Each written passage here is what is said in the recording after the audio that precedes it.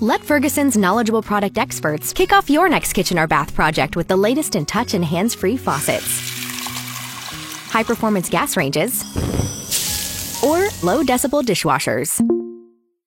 They're really quiet. Request your appointment today at FergusonShowrooms.com. The best decision ever. Visit Ferguson Bath Kitchen and Lighting Gallery in Nashville to discover a wide selection of Whirlpool appliances. From refrigeration to laundry, there's no brand better than Whirlpool. Find out more at FergusonShowrooms.com. Now, 104.5 The Zone's non-stop sports talk continues with a look at Nashville's teams and news around the nation from the lead writer of 1045thezone.com. This is The Big Six. The Big Six with Jason Martin. And here we go.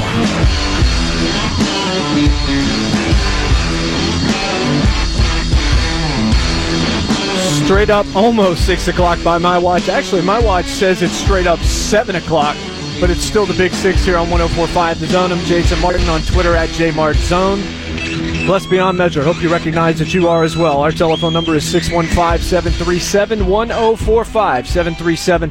737-1045, live in Atlanta on Radio Row. I've been in this building before, but it was for the College Football National Championship last year, as a part of Outkick the Coverage, which I look over and I see the Fox Sports booth just a little bit away, and this is a different experience, to say the least. You never know who is going to pop up, but I do know a couple of things that I can tell you right off the bat. Coming up next segment, Matthew McConaughey played him back in 2009 in a film called Two for the Money. Brandon Lang is a handicapper who has pretty much gone up, and he's gone down, and he's found a way to still be successful in the industry. Even though I'm not a gambler, I'm fascinated by the idea. I'm fascinated by the concepts. And, of course, look, if McConaughey played you in a movie, you're right for the Big Six. So he's coming up next. And coming up at 6:30, former Heisman Trophy winner, 15-year NFL veteran Carson Palmer will be here. We'll be able to talk about the quarterbacks in the Super Bowl with him, as well as what he thinks of Kyler Murray. I want to ask him about that, and so much else about his career. Also, Bruce Arians, who he played for in Arizona. Maybe he's got a thought on how Jameis Winston might play with Bruce Arians. But speaking of quarterbacks, and that's coming up again at 6:30 here on the Big Six, Tom Brady is 41 years old.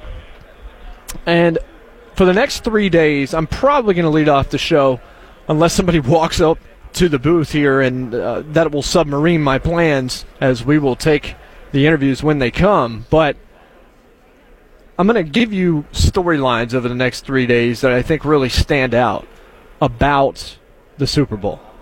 And I think it has to start with Tom Brady. Tom Brady has said, no way, no chance, no how is Sunday his last game as a professional football player.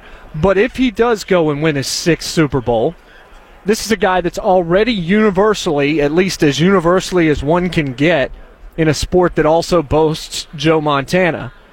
He's universally recognized as the greatest of all time, the GOAT. And I was sitting here thinking about it, and I was thinking, how many sports does it feel as cut and dry when you look at the greatest to ever do it? Basketball, yeah, it's Jordan. With all due respect to LeBron James, you want to go 1A and 1B, I'm okay with that, but it's Michael Jordan.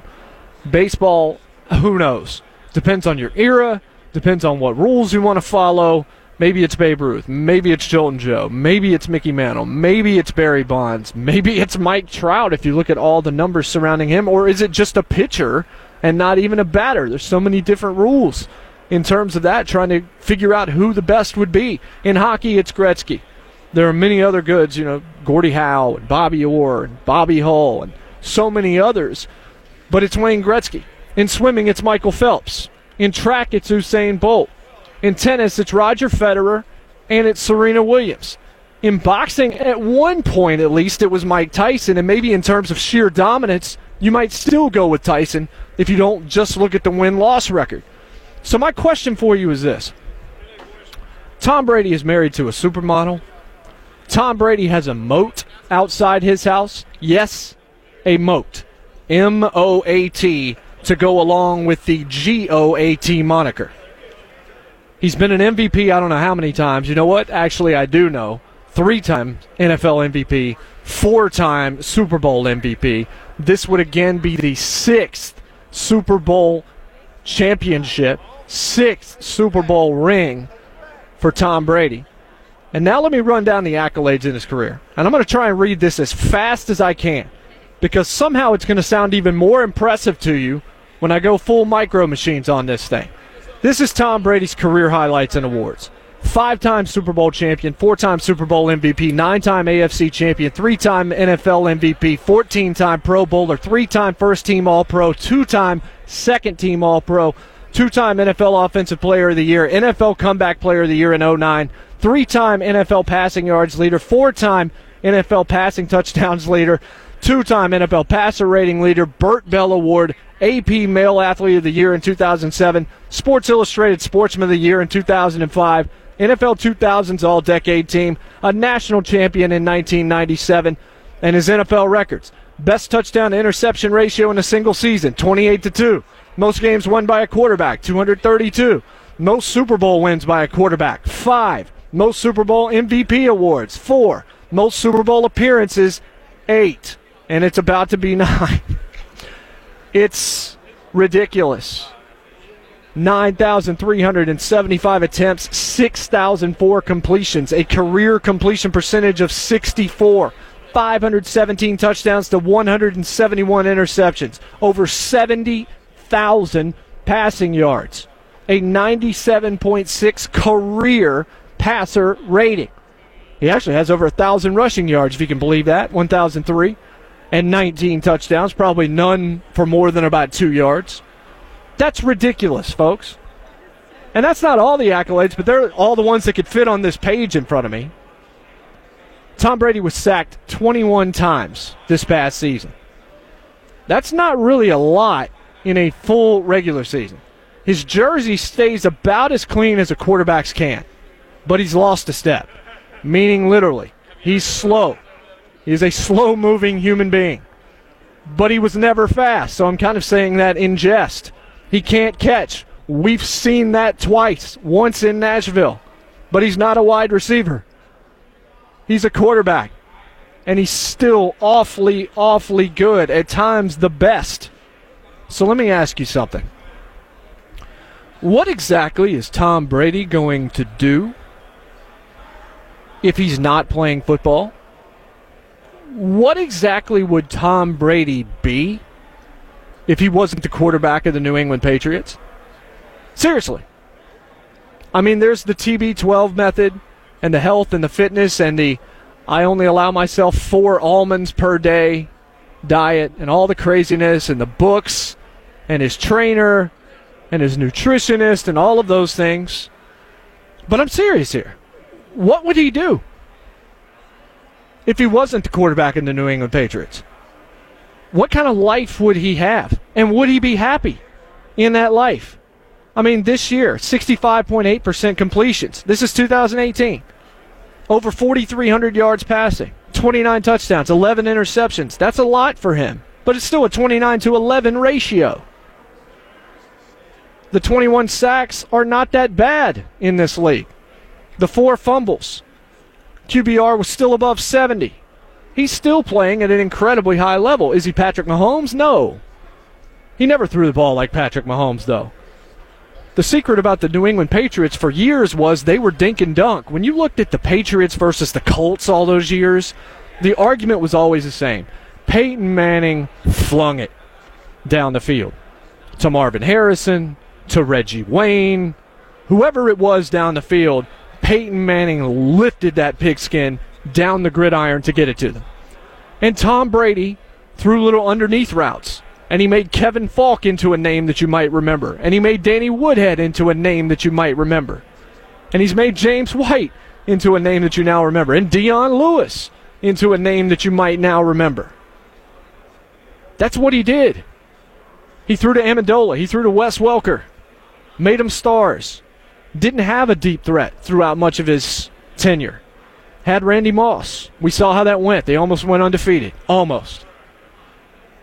But generally, it wasn't a bunch of weapons. It was him knowing what to do with them and Bill Belichick being an absolute genius and Josh McDaniels being an absolute genius.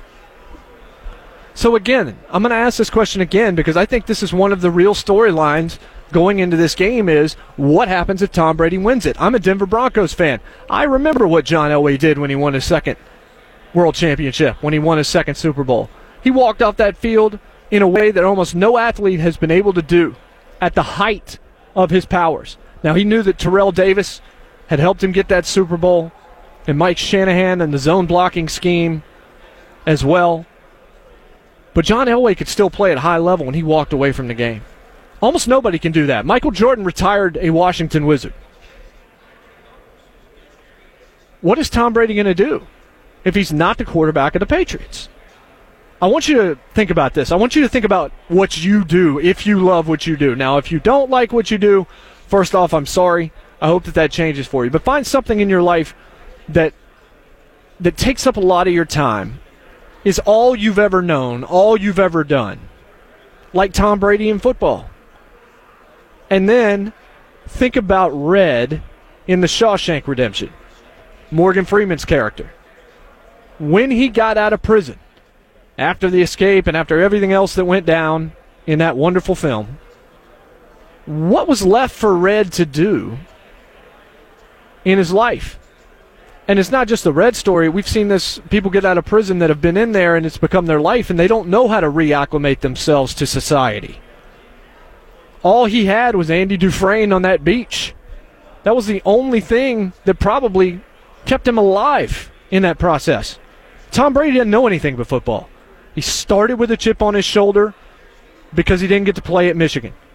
He has played with that chip on his shoulder his entire career in the NFL. He still motivates himself by saying that people are counting them out. He still motivates himself by saying they're underdogs and we suck and all the stuff that he said over the past couple of weeks, which sounds like nonsense because we're not Tom Brady. Tom Brady has to make himself believe that because that's the key. He has to prove something, even after all the accolades that I just read to you. He famously told the ownership of the Patriots, went up to Robert Kraft and shook his hand after he was drafted, and he said, "You just made the smartest decision in the history of your franchise." And I'll be darned if he wasn't right, because he is the GOAT. I think it's fascinating. If he wins a sixth, is he going to come back for a seventh? He's still playing at a high level. And I do wonder, is he just going to go home and be Giselle's husband? Is he just going to, be the father at home? Or is he just going to go into this nutrition empire? I think he wants to play till he's 45 because he has no idea what he's going to do when he's 46. That's the question, and it's going to be so interesting to watch. Now, if the Rams win, I think it becomes easier for him. I don't think he's leaving unless he wins. But him saying no way, no chance, is it his last game? Makes me think maybe it could be, just because that's the way things tend to work. Coming up next here live on Radio Row, Brandon Lang, a movie made about his life, Two for the Money, starring Matthew McConaughey, came out just at the end of the last decade. It's going to be a fascinating conversation. Remember, coming up 6:30, 15-year NFL veteran Carson Palmer, 2002 Heisman Trophy winner. We're going to have some fun here on Radio Row. The Big Six rolls along next here on 104.5 The Zone. Zone.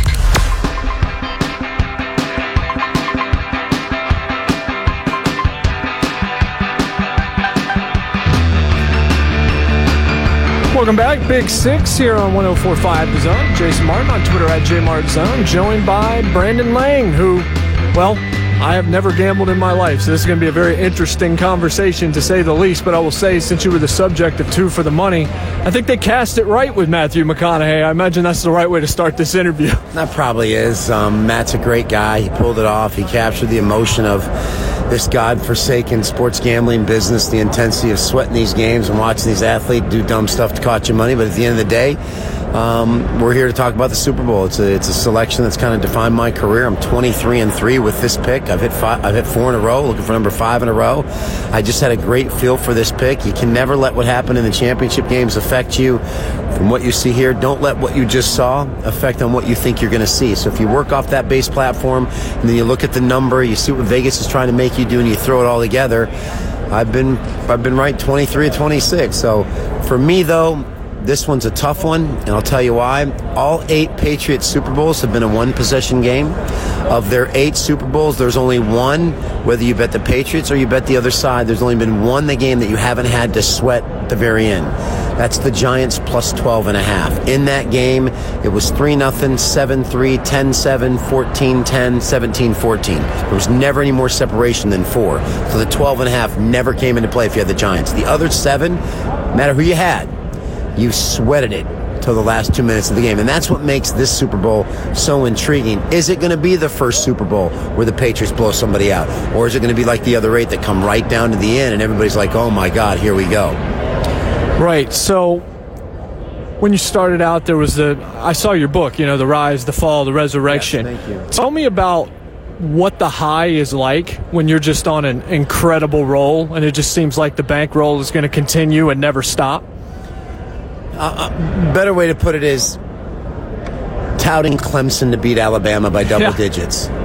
When the whole world saw Alabama, when the whole world thought Clemson didn't have a chance, for me to then come on the other side and say, not only do I think Clemson has a chance, I think Clemson's going to win, and I don't even think the game's going to be close. And to call Clemson to win by double digits and to see them win and have the announcer say, I don't think anybody saw this coming, and I'm sitting in my house going, what are you talking about, brother? I saw it coming. That high, the problem in my business, to sustain that high, you got to win the next day, and you got to win the next day, and you got to win the next day, because in my business, being Brandon Lang, you can never win enough to sustain the demand of people that want your picks. Nobody can win every day. Nostradamus can't win every day. Jesus couldn't win every day as much as we love Jesus.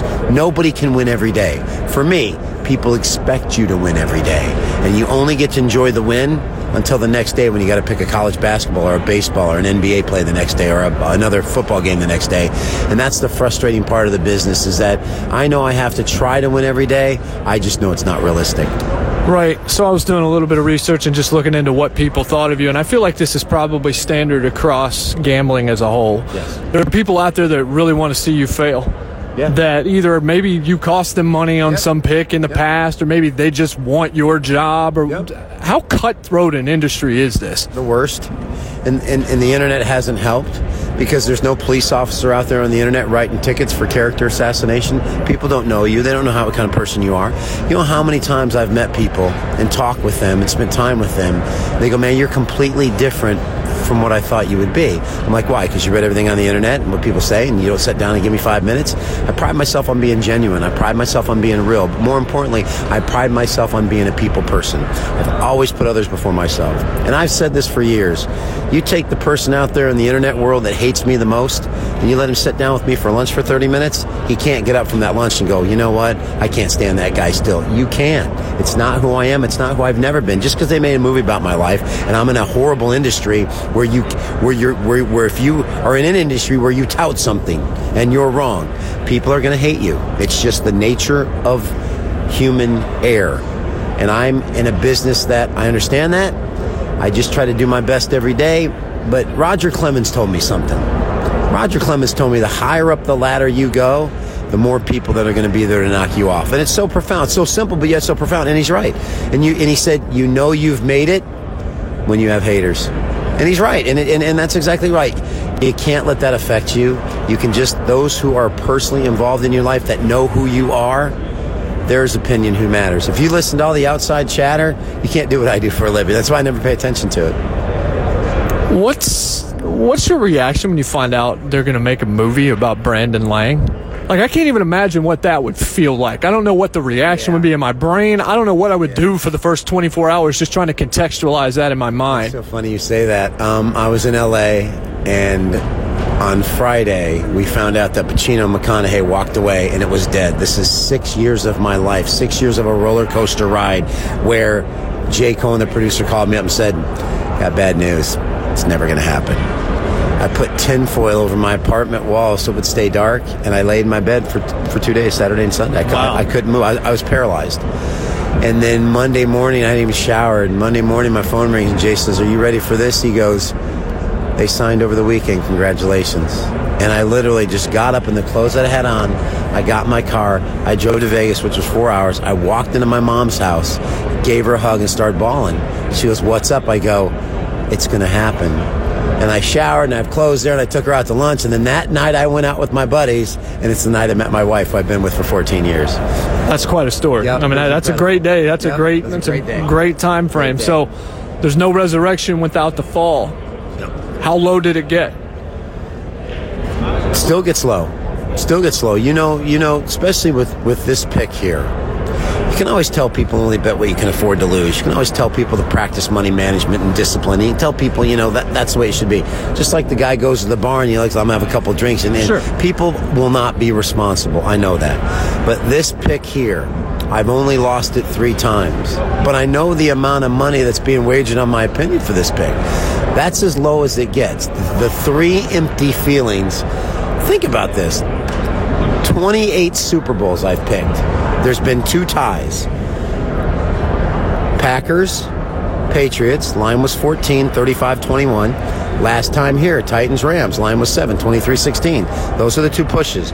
Other than that, I've only missed 3 in 26. The high I've gotten 23 of 26 times, but I can tell you, I can close my eyes and feel the bullet wound here and the emptiness when I've lost this pick, and I don't ever...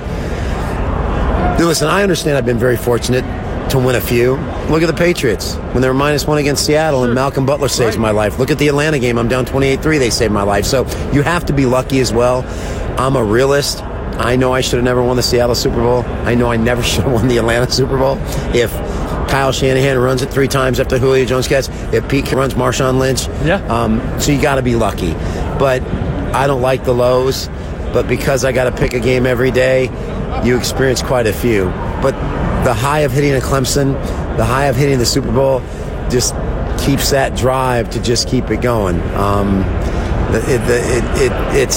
It's that high that you chase. And I'm not a drug person, and I'm clean, and glass of wine at night, and that's it. It's that high that I chase after. Listen, just like tonight I got Duquesne in college basketball +2 over Rhode Island. If I hit that home dog outright, I'll be just as happy as if it was a Super Bowl win, because that's the pressure that's on me each day just to win a game. Brandon Lang, sports handicapper, subject of 2 for the Money, is with us here on the Big Six on 104.5 The Zone. So where were you on Saints-Rams last week? Because coming from your perspective and all of what was on the line past just who won the football game, that result had to mean something much different for you than maybe it did for me. On both games. Remember, both lines were -3. Right.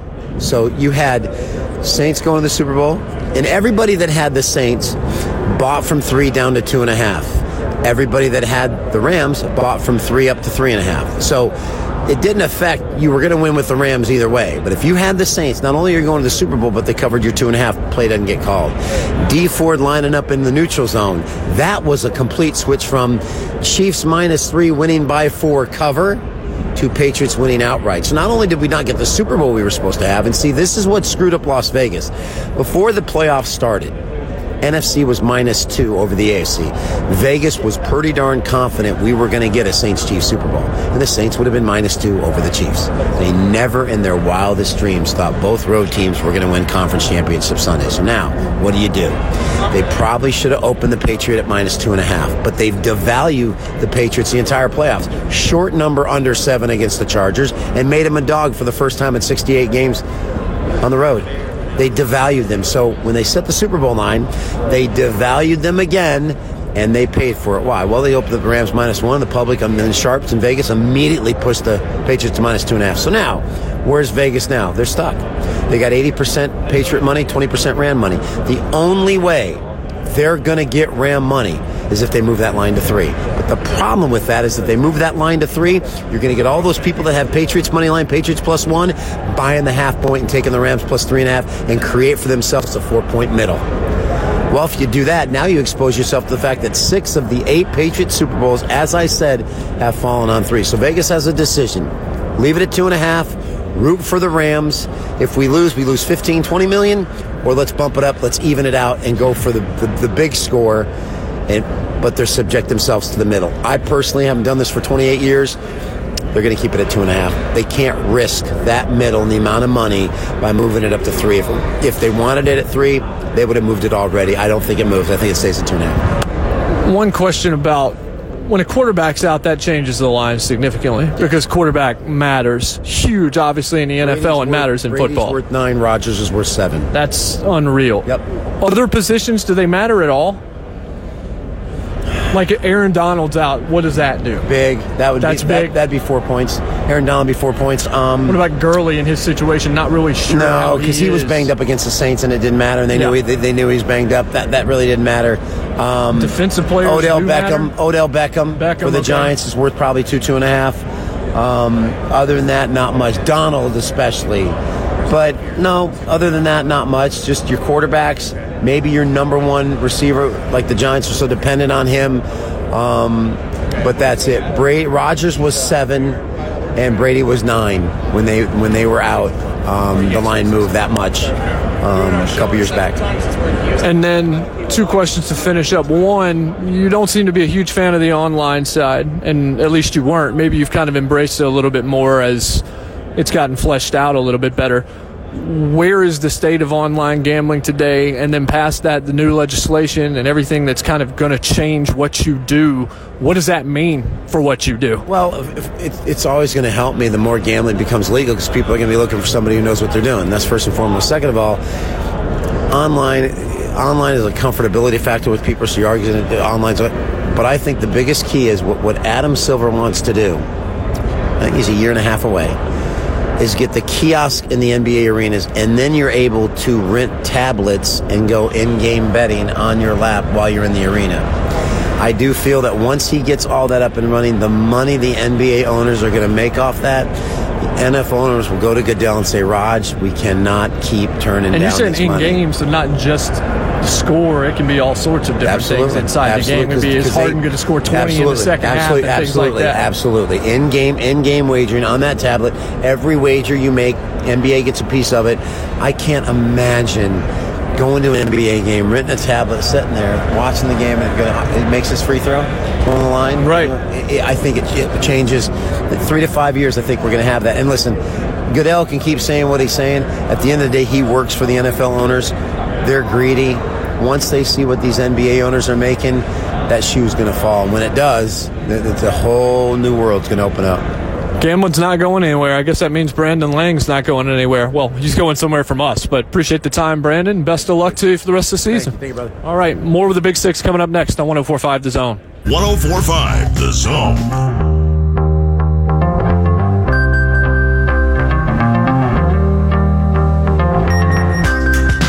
Welcome back. Big Six here on 104.5 The Zone. Jason Martin with you at J Mart Zone, joined by, he played 15 years in the NFL, and a Heisman Trophy winner, Carson Palmer, joins us here from Radio Row in Atlanta. Carson, how are you? I'm doing well. Thanks for having me on. So, 15-year career, you didn't win a Super Bowl. You did make an NFC Championship game, though. When you look at it, yeah, there were injuries, but you lasted a while in the league. When you look back at your career, how do you assess the Carson Palmer era in the NFL?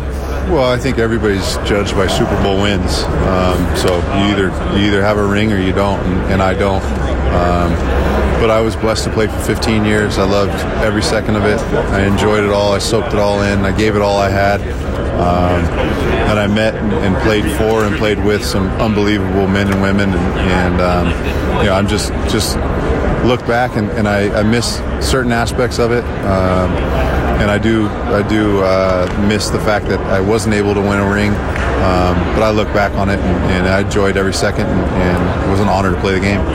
You spent a lot of time, obviously, in Cincinnati, but you also played in Arizona, and you played for Bruce Arians. And Bruce Arians, now new regime down in Tampa Bay. Jameis Winston has struggled for a couple of years. I don't know if that's a talent thing or if that's just he hasn't had the right leadership around him. But I think I remember seeing you say something a couple of weeks ago about how you think Bruce Arians is going to be great for Jameis Winston. Oh, I no doubt about it.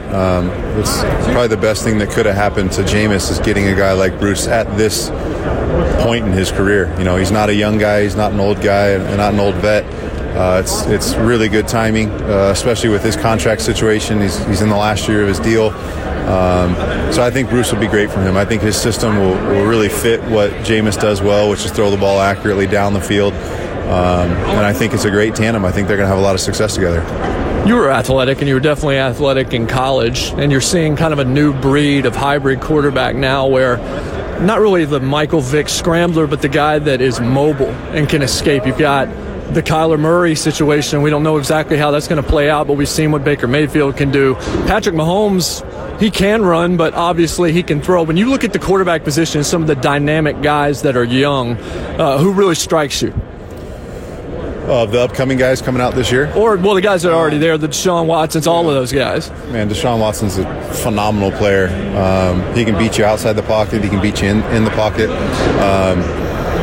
I think another guy that can run around and beat you with his legs, Russell Wilson's a phenomenal player. He's still a youngish type player, I would think. But Patrick Mahomes jumps off the screen at you. I mean, he doesn't do it with his legs. He uses his legs to beat you with his arms, or with his arm. Well, actually, with his arms. He does it with his left hand too. But I think at the end of the day, we're here because watching those two quarterbacks who are not going to beat you with their legs ever. They're pocket passers, and that's still what gets it done in this league. But I really like Patrick Mahomes' game. I think he should win the NFL MVP.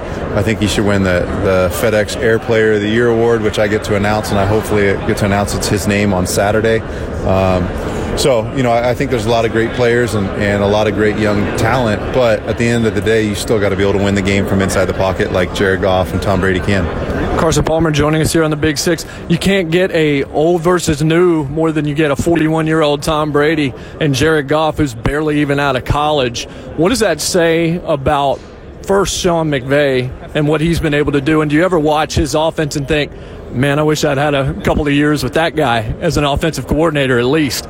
Yeah, I mean, Jared's in a really good spot. I mean, you got Brandon Cooks, you had Cooper Kupp, you had Sammy Watkins last year, you got Higbee at tight end, you got Todd Gurley in the backfield, you got an offensive line that played every game together and nobody got hurt, and they're all really good. I mean, and you got Sean McVay calling the plays, so it's a really good recipe for success, and they have obviously had a lot of success to get to this point.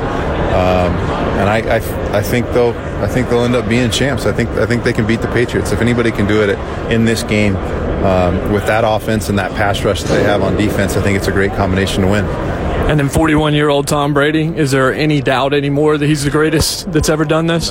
Nine Super Bowls out of 18 tries. Really 17 tries. I mean, one year he got hurt in week 1. So, no, he's the best to ever do it. And I know there's always it's easy to debate because you don't want to. Everybody hates him because he's always playing in this game, so it's easy to debate. But when you just look at that number, 9 Super Bowl appearances, every other year he goes to Super Bowl, that's unheard of. There's sort of a weird reason that I like having you, and that is because NCAA 2004 that you were on the cover of with EA Sports, still one of the greatest video games ever made. Do people still remember the fact that you were on the cover of that game? I think most people believe that's the best one that was ever released. Do they really? I didn't know that. I didn't know there was that much hype around it. No, I mean, I remember playing the game a ton and really liked it. But before I leave, I do want to talk about FedEx and what FedEx is doing. FedEx is donating $40,000 a year on behalf of the FedEx Air Player of the Year Award and Ground Player of the Year Awards. You can log on and vote until tomorrow, the 31st. You can vote on Twitter, on the NFL page on Twitter. You can vote on NFL.com/FedEx. 6 great candidates, 3 for ground, 3 for air. My votes are Ezekiel Elliott and Patrick Mahomes. And FedEx is donating that money to the USO Pathfinder program, which is an awesome program that helps our servicemen and women transition from serving our country into civilian life. Great cause, great stuff. Appreciate you giving us a couple of minutes of your time, Carson. Enjoy the rest of the week. Appreciate it. Thanks for having me. Thank you. That's Carson Palmer. We'll be right back with more. Big 6, 104.5 The Zone. Metro Nashville.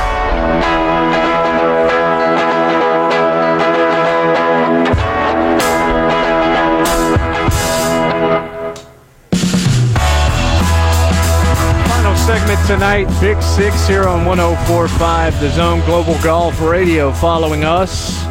Radio Row coverage continues tomorrow. Wake Up Zone, midday 183 HL, and me polishing it off.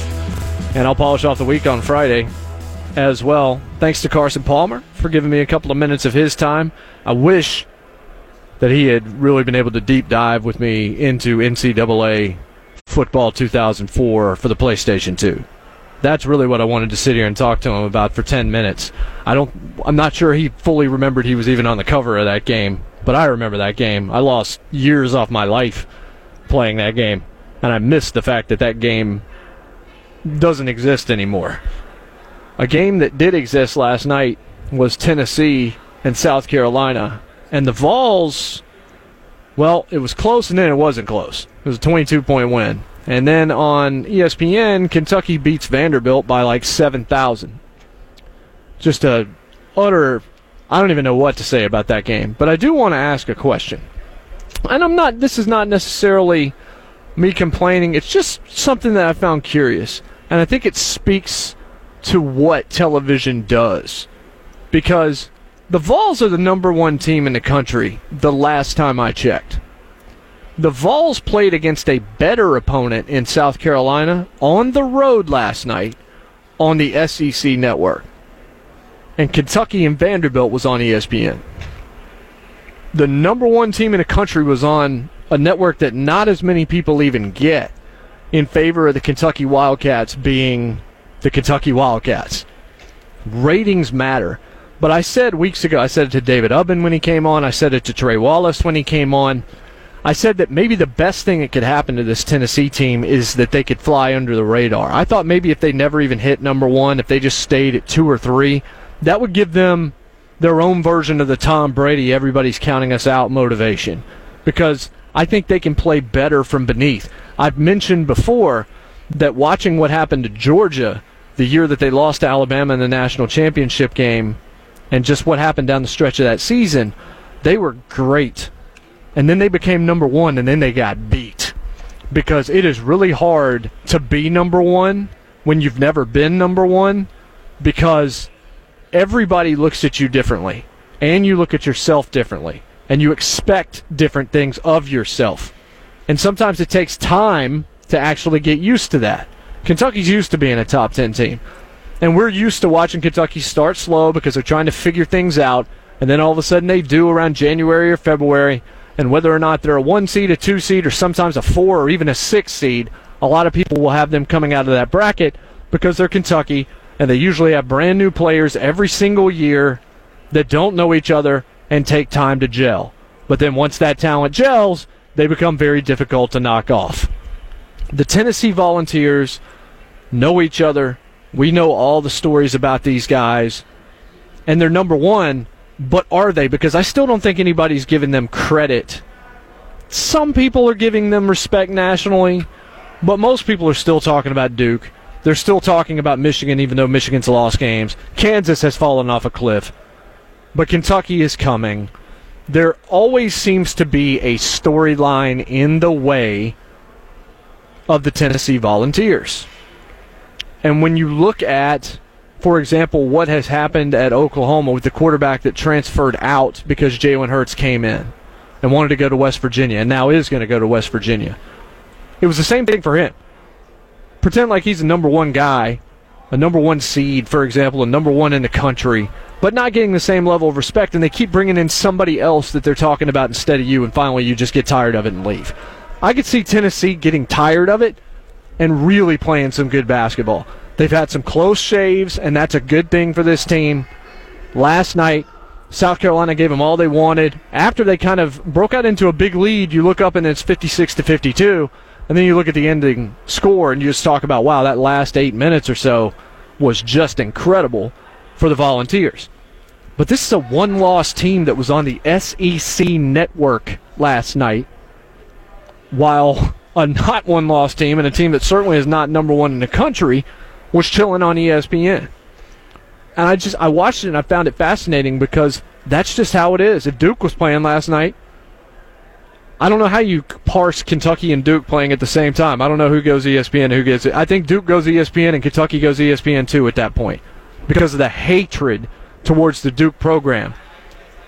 And with all these networks owned under the same roof, I don't know that it matters. It was just curious to me. If Kentucky was number one, it would have made a lot more sense. But, I don't know. I watch TV for a living, whether it's sports or pop culture or otherwise. Another story that I'm noticing, TV-related, the Pittsburgh station, that yesterday put up the Tom Brady kind of rally deal, the "We're Still Here" that he was chanting a couple of days ago, and then put on the chyron underneath his name, "Known Cheater." That's KDKA CBS Channel 2. The guy who was responsible for putting that up has been fired by the television station. Quote from the station saying, "While fans are entitled to have personal opinions, we have a journalistic responsibility to provide unbiased reporting." Unquote. Yes, that is true. Now, this is Pittsburgh, and they hate New England, just like most of the rest of the countries do. And they're obviously going back to Deflategate. They may even be going back to Spygate. Who knows? But KDKA getting real bold with it. And they go further and say the graphic that appeared Monday violated our news standards. Because it's not news. It was just a dude having fun. Like, I don't think that...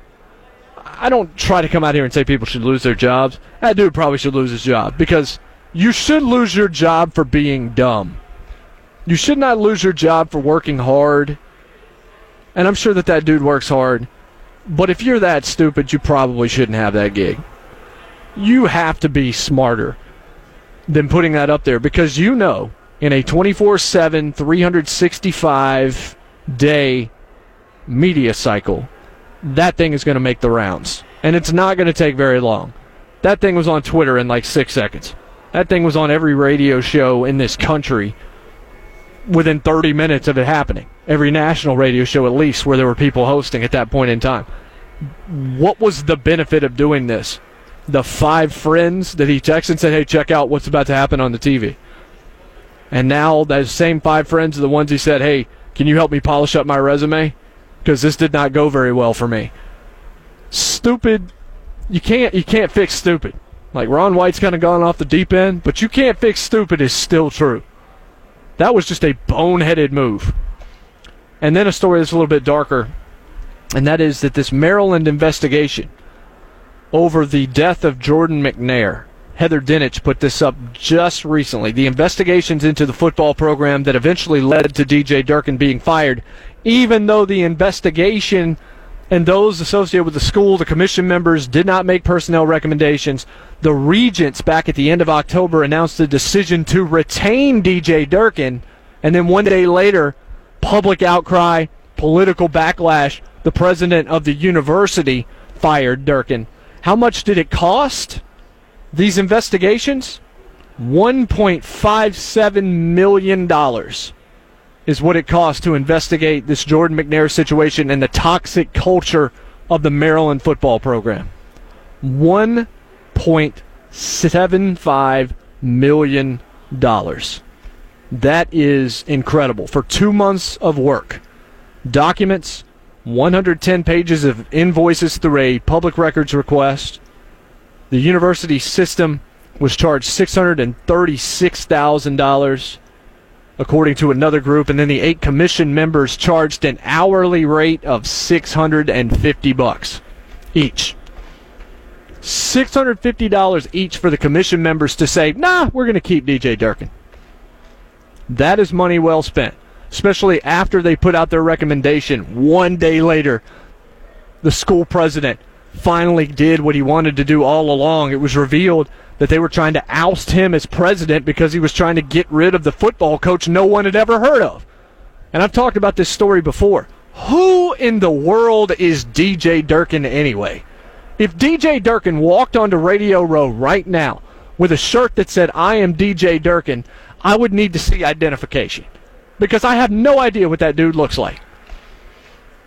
I would not want to talk to that guy even if he had not been associated with this, because who in the audience right now, other than this story, has any interest in DJ Durkin whatsoever? Has any idea what DJ Durkin is? DJ Durkin sounds like some kind of baloney, literally, that you pick up in a grocery store.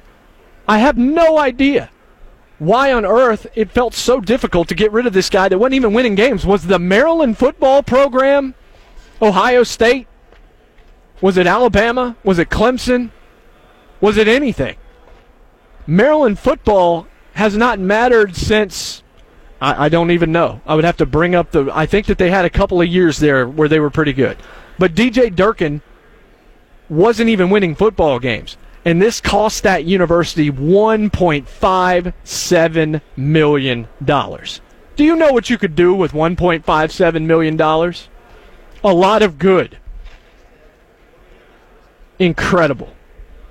Utterly incredible. Also incredible, our coverage here from Radio Row. I saw the list of what the other shows have got going on tomorrow. I know Midday 180 starting off with Steve Atwater. I saw the list for 3HL.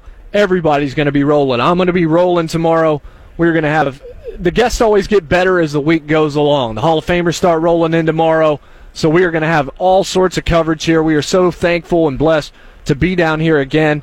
And it's going to be great radio. So stick with us for the rest of the week. It's also going to be great radio coming up next as I send it to Global Golf Radio. Barney Allery and the crew set to talk, I would guess, Tiger Woods. He didn't win at Torrey Pines. Was it a good day or a good weekend? Or was it a bad weekend for Tiger Woods? It seemed to me it was a good final 9 holes after 3.5 rounds that you would otherwise want to forget if you were the stripe. So I send it to Global Golf Radio. We will see you tomorrow live right here from the World Congress Center in Atlanta, Georgia. Thanks to Carson Palmer.